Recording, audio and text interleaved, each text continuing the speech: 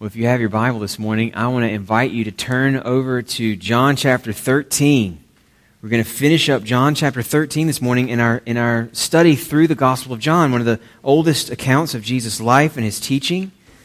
And just for those of you who are visiting with us for the first time this morning, let me set the stage for you.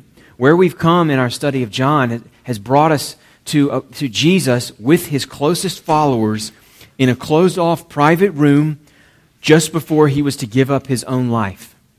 And what he's doing with them in this closed-off private room is bringing them in to his deepest desires for them, to a more clear focus than they've ever had to this point on what it would look like for them to follow him after he's gone. What you're going to see when we read this text is he's making references to the fact that he's about to go somewhere they can't follow. He's about to do something they can't do. And therefore, they're going to need to know what's next for them when he's gone. That's what he's bringing them into. And this morning's passage, at the heart of it, the section of it that we're going to spend most of our time on, Jesus gives us one of the most familiar, most beautiful, most daunting descriptions of what it is to be his follower that I know of anywhere in the New Testament. It's familiar. Maybe you've heard it before. Jesus says, "By this, all men will know that you are my disciples, if you have love for one another." I mentioned earlier in the announcements, we were talking about this new women's study, a book by John Stott. Mentioned John Stott, this pastor from London last century, really influential, wrote some wonderfully helpful books. One of my favorite writers. There's another book that John Stott wrote that's been really helpful to me. It's a book called Contemporary Christian, The Contemporary Christian. There's this one chapter in there where he talks about love as the primary marker of what it is to be an authentic follower of Jesus. And he starts off that point by sort of raising a question, an open question. What would you say marks a distinctive, authentic follower of Jesus? What would you say it is? It can't be faked. That when you see it, you know it represents Christ. I wonder how you would answer that. He gives a few options. Some might say that the mark of an authentic follower of Jesus is their knowledge, the things that they know and profess about him. And there's good reason for saying that. Or there's certain things about Jesus that you have to agree to. You have to understand and agree to be with him. So you might think about the famous creeds of the church. Maybe the Apostles' Creed or the Nicene Creed. These things that summarize what Christians everywhere through all time have believed about who Jesus is.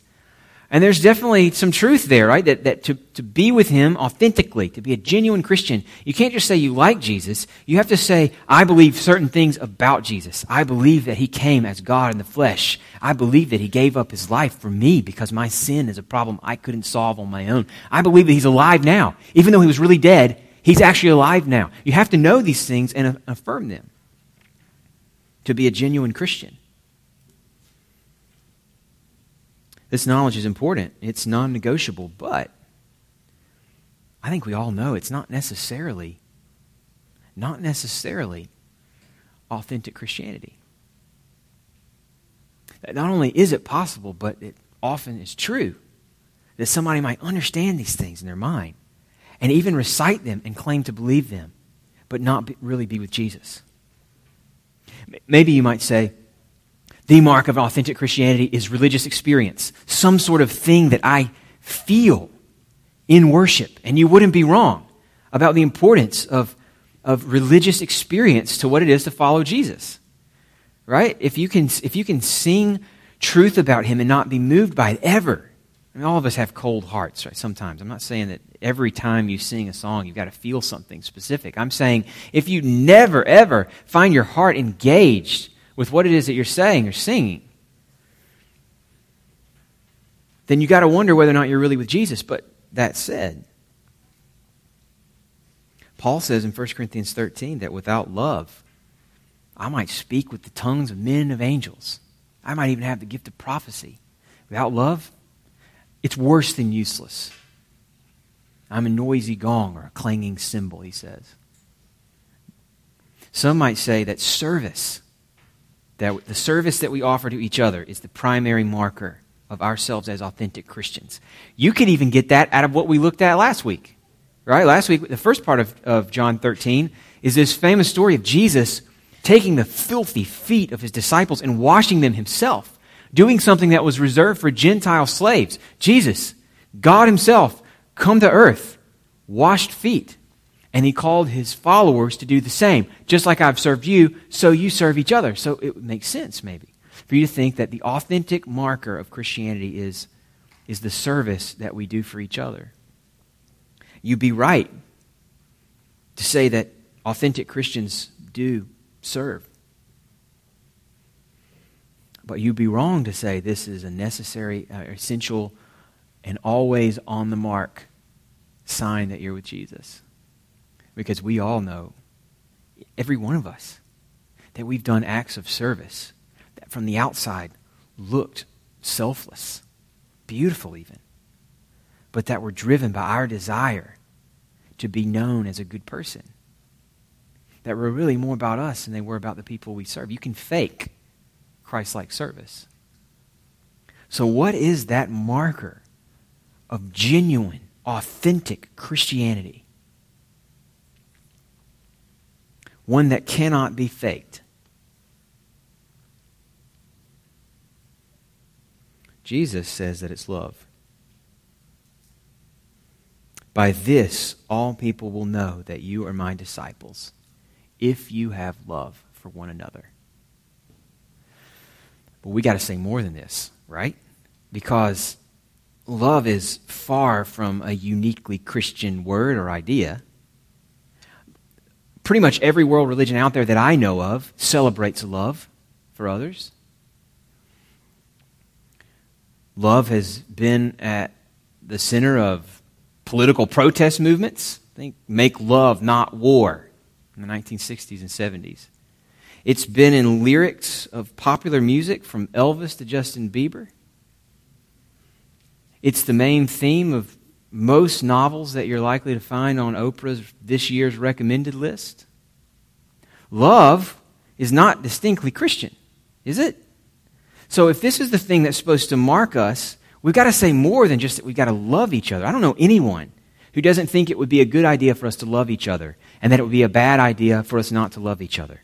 So what is Jesus? Jesus must mean something more. If this is the thing that distinguishes Christianity, what kind of love are we talking about here? How can we recognize it and seek it in ourselves? I think that question is connected to another one. When Jesus says that all men will know you're with me because you love each other, he says that right after he said that he's giving them a new commandment. A new commandment I give to you, that you love one another. What's new about that? If you know anything about the Hebrew Bible, the Old Testament, you know that it's full of language like this, calling Israel to love not just God, but your neighbor as yourself. The call to love one another is not new. So what's new about this commandment? What's distinctive about Christian love? That's the most important questions that we want to answer today. We want to come away with a sense of what it is that must mark us if we want to be like him. What is Christian love? What's new about it? And I think the answer to both those questions, what's distinctive about Christian love and what makes it a new commandment that even the children of Israel in the Old Testament didn't have, the answer to both of those questions is in the demonstration of the love of God that we have in the person of Jesus. That there's something about Jesus' love that takes us into a new and deeper dimension than had ever been seen before he came and lived. And that it is this model. It is something distinctive about Jesus' love as opposed to all the other counterfeit loves that we might have for each other that primarily marks us as with him. I want to unpack the picture of Jesus' love that he presents us with in two steps. I think to understand why it's distinctive, we need to understand the depth of Christian love. And then we need to understand the objects of Christian love. Those are the two things that set it apart from whatever it is that Bieber might be singing about this week. Two things set it apart. The depth of Christian love is different. And the objects of Christian love are different. Let's understand both of those together. Now, I want to read the passage. The section that we're going to be spending most of our time in is right in the middle of the passage. It's bracketed by two stories of betrayal of Jesus. And we're going to come to those stories near the end of our time together to show something about the context of Jesus' love for us. But listen especially as we read for the middle section where Jesus lays out there the centrality of love. Now, I'm going to ask you to stand with me in honor of God's Word while I read from John chapter 13. I'm going to read verse 21 all the way to the end of the chapter, verse 38. This is the word of the Lord. After saying these things, Jesus was troubled in his spirit and testified, "Truly, truly, I say to you, one of you will betray me." The disciples looked at one another, uncertain of whom he spoke. One of his disciples, whom Jesus loved, was reclining at table close to Jesus. So Simon Peter motioned to him to ask Jesus of whom he was speaking. So that disciple, leaning back against Jesus, said to him, "Lord, who is it?" Jesus answered, "It is he to whom I will give this morsel of bread when I've dipped it." So when he dipped the morsel, he gave it to Judas, the son of Simon Iscariot. Then, after he had taken the morsel, Satan entered into him. Jesus said to him, "What you are going to do, do quickly." Now, no one at the table knew why he'd said this to him. Some thought that because Judas had the money bag, Jesus was telling him, "Buy what we need for the feast," or that he should give something to the poor. So after receiving the morsel of bread, he immediately went out, and it was night. When he'd gone out, Jesus said, "Now is the Son of Man glorified, and God is glorified in him. If God is glorified in him, God will also glorify him in himself, and glorify him at once. Little children, yet a little while I'm with you. You will seek me, and just as I said to the Jews, so now I also say to you, where I'm going, you cannot come. A new commandment I give to you, that you love one another. Just as I have loved you, you also are to love one another. By this all people will know that you are my disciples, if you have love for one another." Simon Peter said to him, "Lord, where are you going?" Jesus answered him, "Where I'm going, you cannot follow me now, but you will follow afterward." Peter said to him, "Lord, why can I not follow you now? I will lay down my life for you." Jesus answered, "Will you lay down your life for me? Truly, truly, I say to you, the rooster will not crow till you have denied me 3 times. This is the word of the Lord. You can be seated.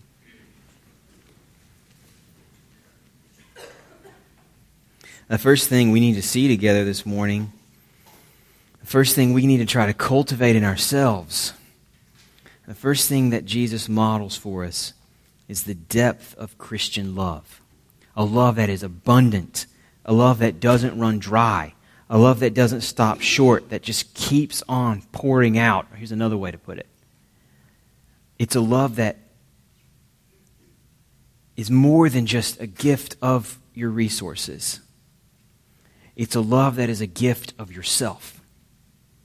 Not just a gift from what you have, but a gift of yourself to the beloved.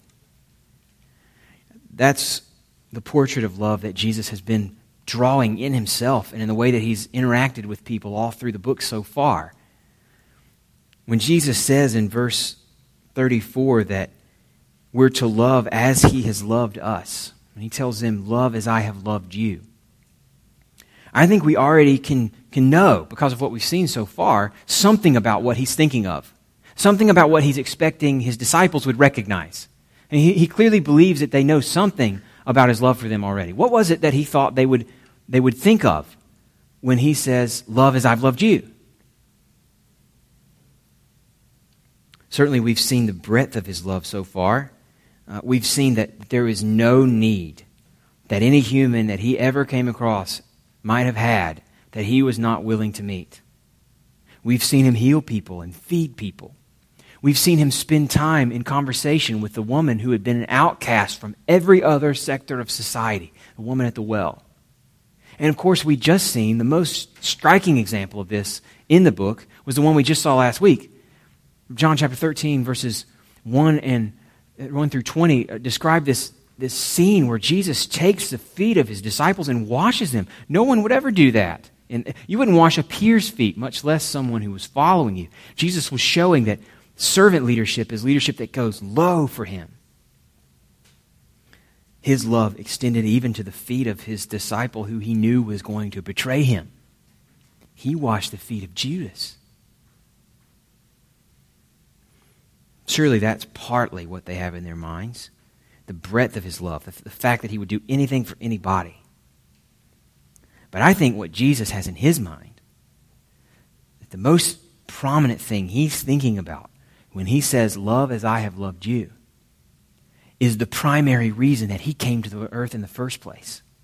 He's thinking about the thing that has been driving his ministry from day one. He's thinking about what he's been thinking about since he came to his own self-awareness. He is thinking about his death.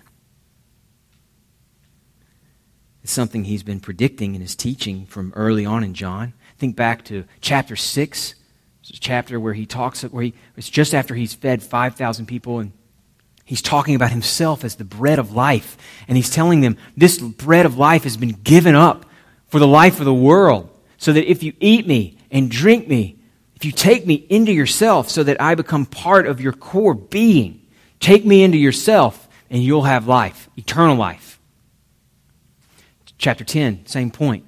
He looks ahead, he describes himself as a good shepherd. He looks ahead to his death and says, I am the good shepherd who lays down his life for the sheep. Not a hired hand who will give you just so much of himself as you might have paid for.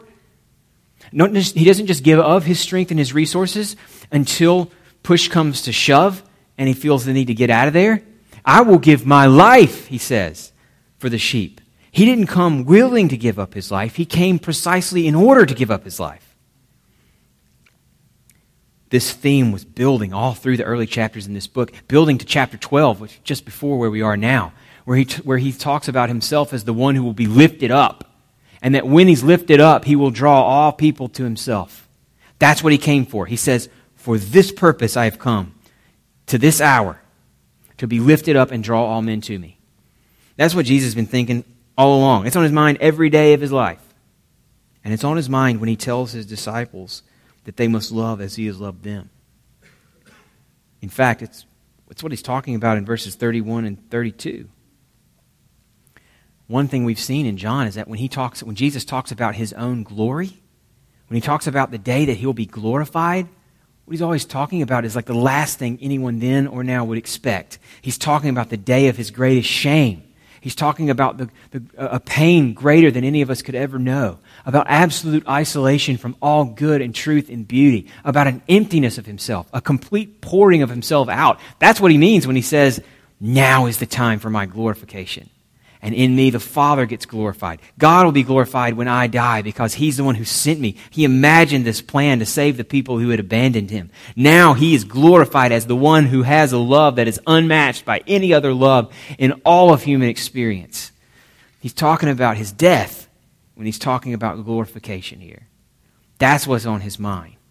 What's on his mind when he says, love as I have loved you, is his own love. That was not a sharing of himself, but a complete giving of himself.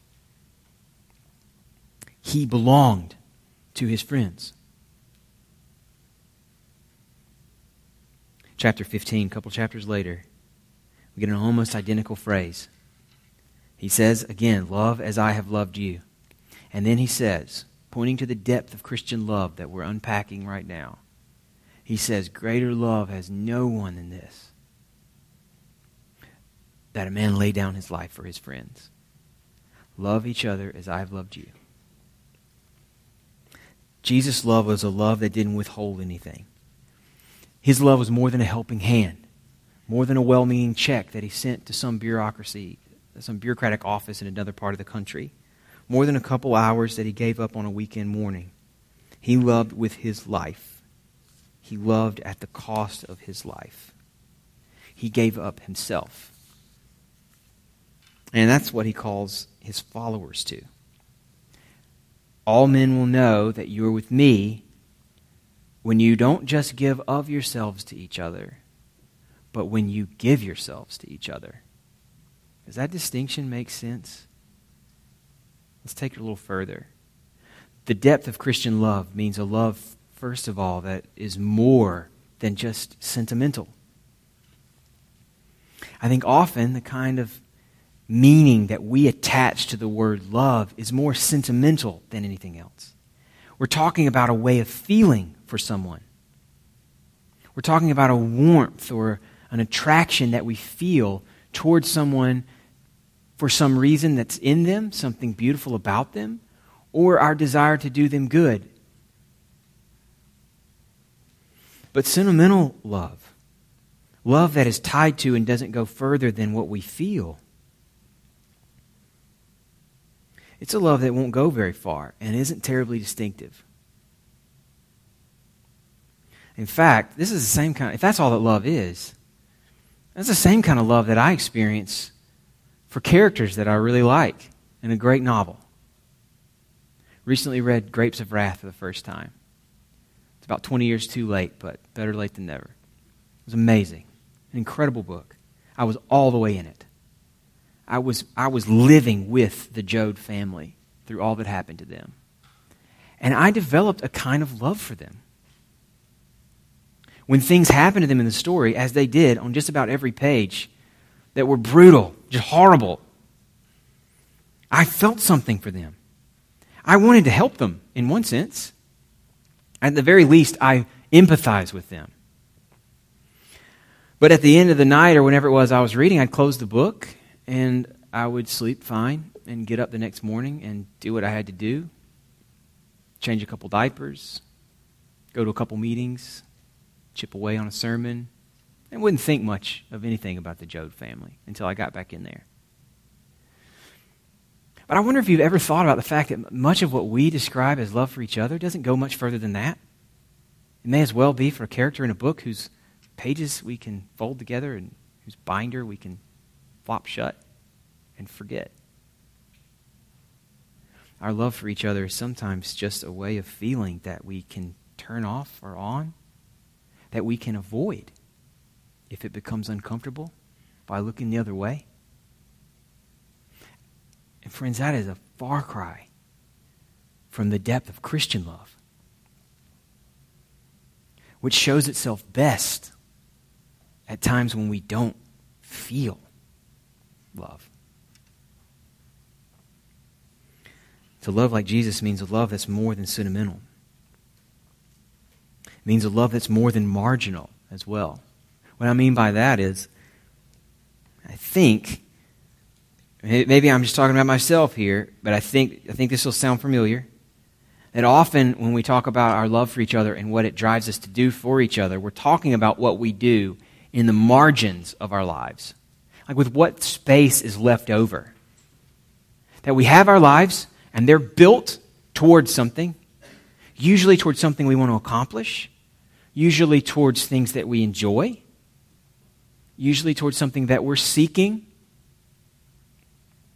And that's okay. It's inevitable that some of that stuff is going to creep into how we build our lives, what we aim them at. But oftentimes, what we love with is just what's left over. When we're done with whatever is required of us, seeking these things that we really care about. In other words, again, we're willing to give from ourselves, from whatever resources we still have that are untapped, but we're not willing to give ourselves. We're not willing to open up, to be fully vulnerable to what your needs might do to me, to give all of ourselves to each other. But when we bracket off how much we're willing to love, friends, we need to understand that we are bracketing off, we are walling off the full depth of Christian love, and we are falling short of the kind of love that marks us as authentic followers of Jesus, as those who are with Him. Because that's not how Jesus loved us. Jesus emptied Himself. Jesus became obedient to the point of death, even death on a cross. Jesus came for us and gave Himself to us. This is the kind of love that we're aiming for in church membership. I'm thinking about it. I've got a class coming up next week, thinking about some of the language we use to help explain what we're talking about when we make a covenant of promises to each other. Here's one example that helps a little bit. Talking about the difference between love as we naturally know it, love as we're called to here. I'm a graduate of Vanderbilt University, and there's a sense in which I love my school. Vanderbilt gets part of me. I love Vanderbilt enough to sometimes read the fundraising emails that they send me.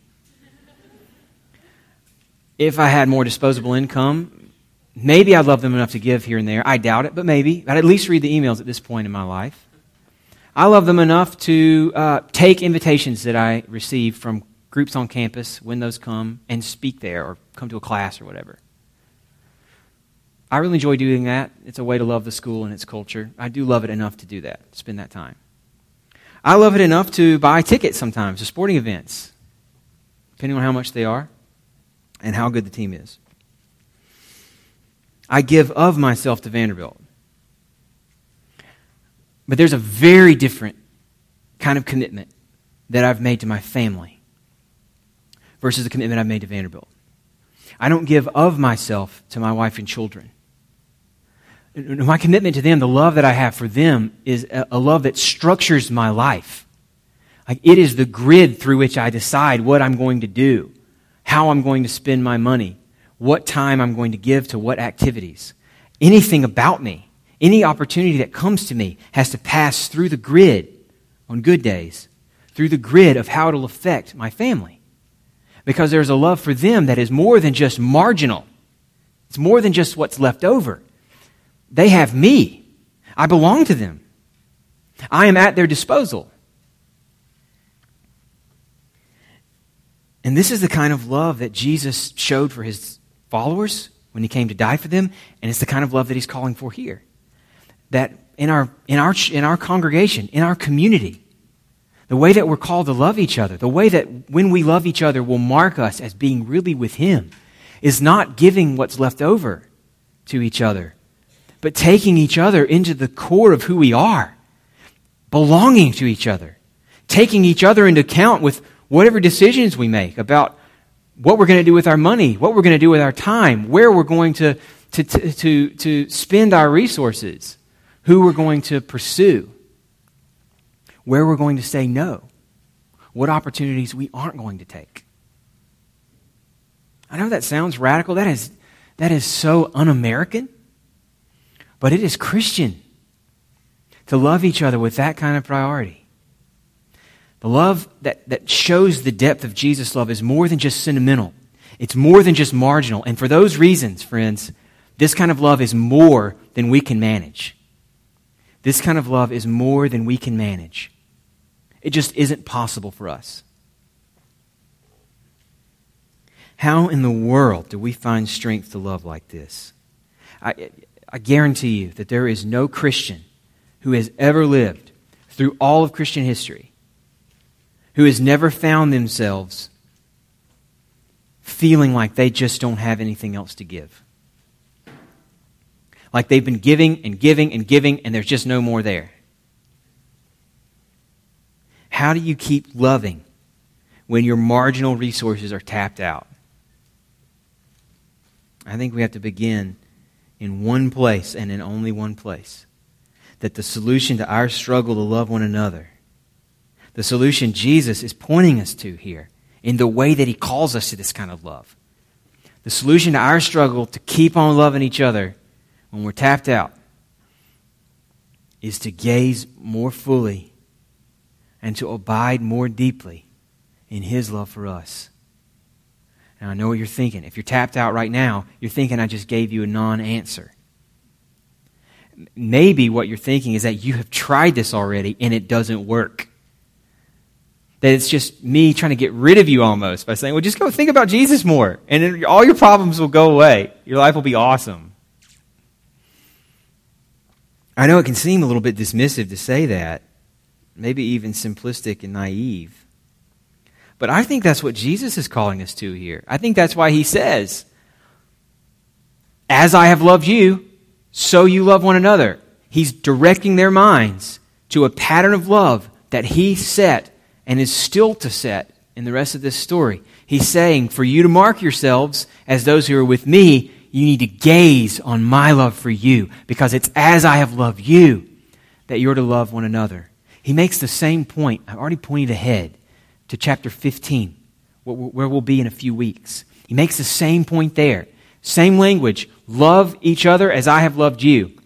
But it comes in a bigger passage where what he's calling them to do is to abide in his love. That's his language. In John chapter 15, verse 9, he says, love as I have loved you.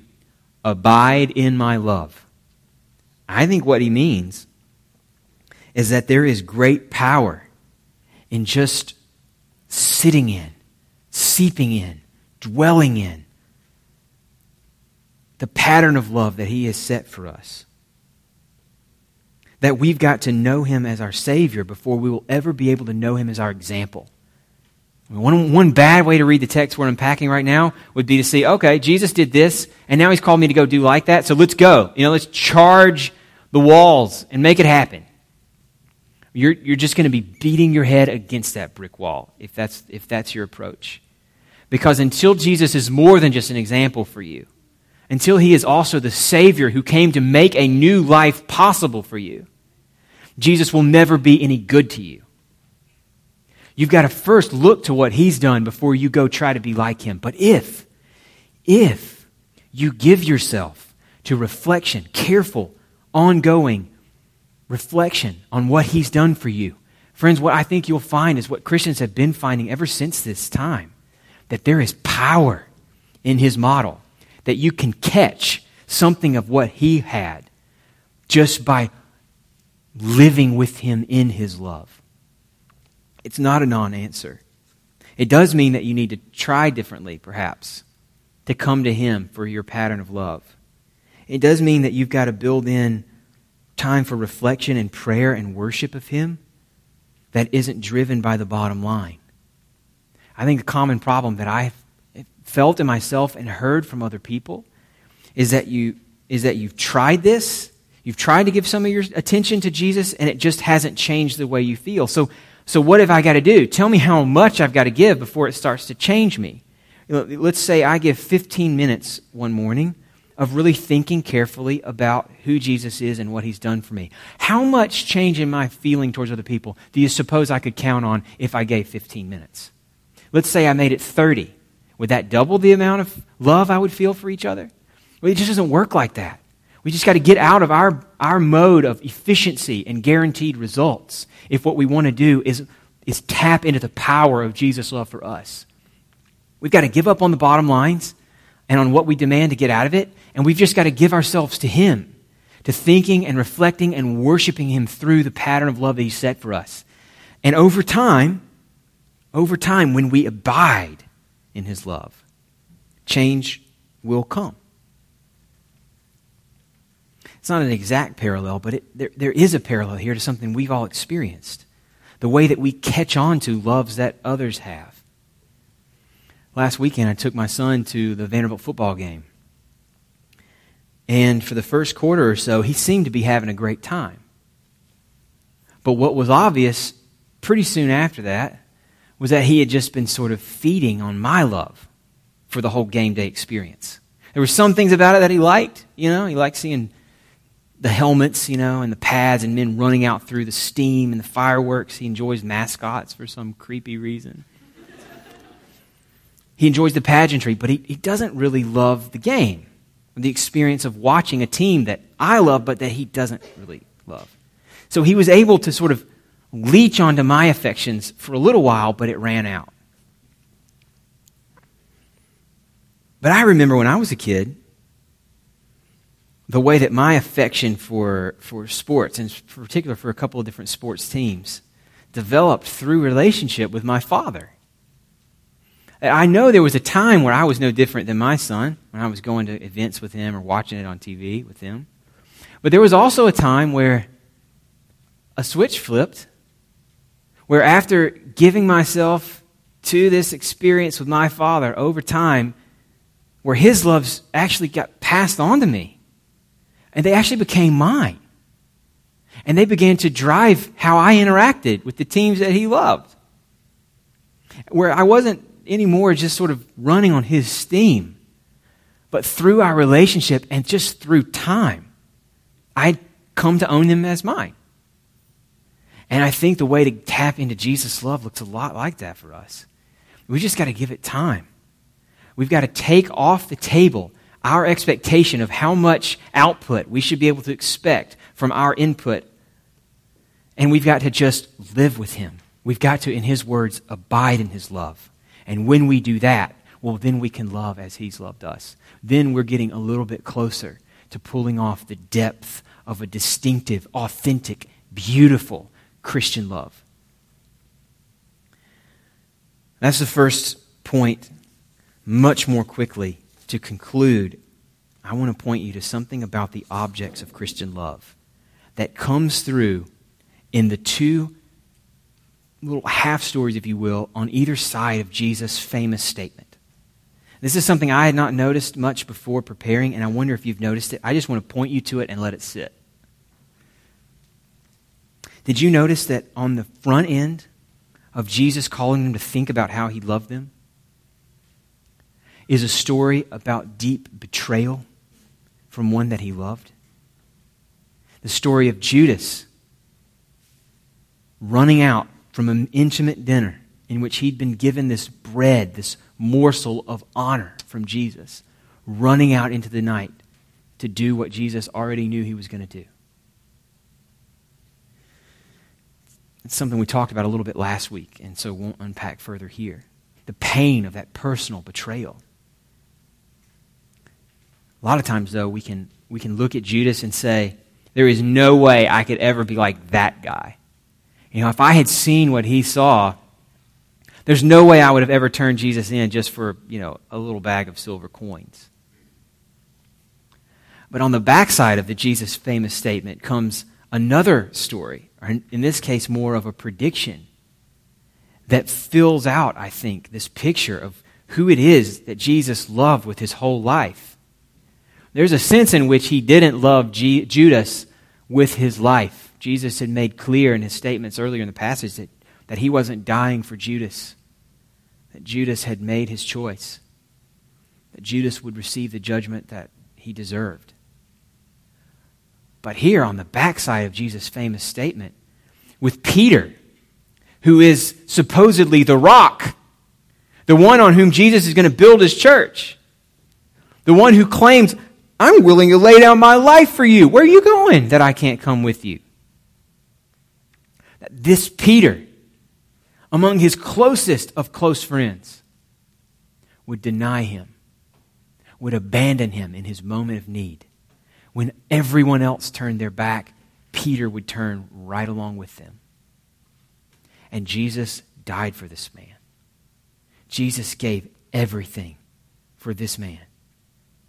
So friends, here's the second thing, what I want you to leave thinking about. The second thing that is distinctive, that is beautifully attractive about unique Christian love, is the object of Christian love. That it directs itself not just to people who deserve it. It directs itself even to those like Peter who deny the lover. What it does for us, if we're to follow him in this love, if we're to take on a love that glorifies him, is take off the table two things that we're all most likely to think about when we decide whether we're going to love somebody. What it does is take off the table the question of, is this person lovable? Is there something in them that I'm attracted to? Do I like them? Takes those off the table. Takes that one off the table. And takes off the table the question, does this person love me?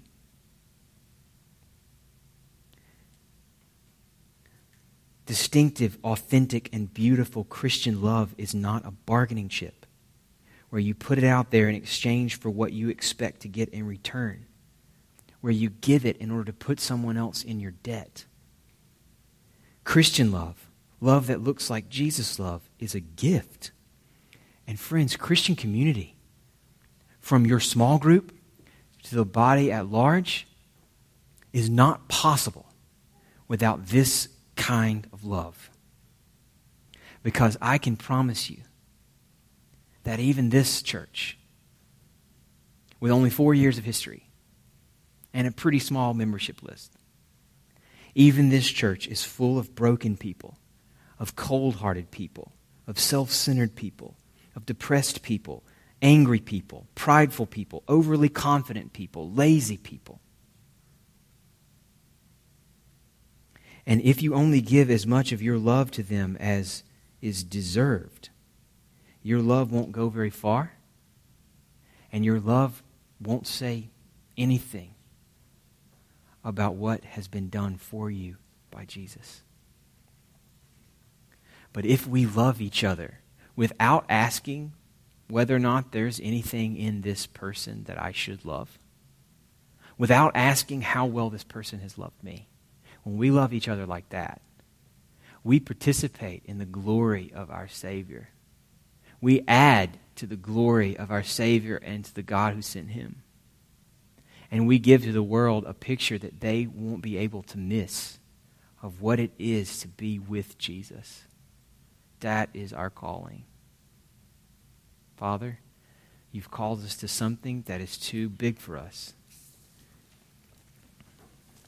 Help us by your Spirit. Thank you for Jesus and for the love that he has shown to us. Help us and hold us together by our love for each other. In Jesus' name we pray. Amen.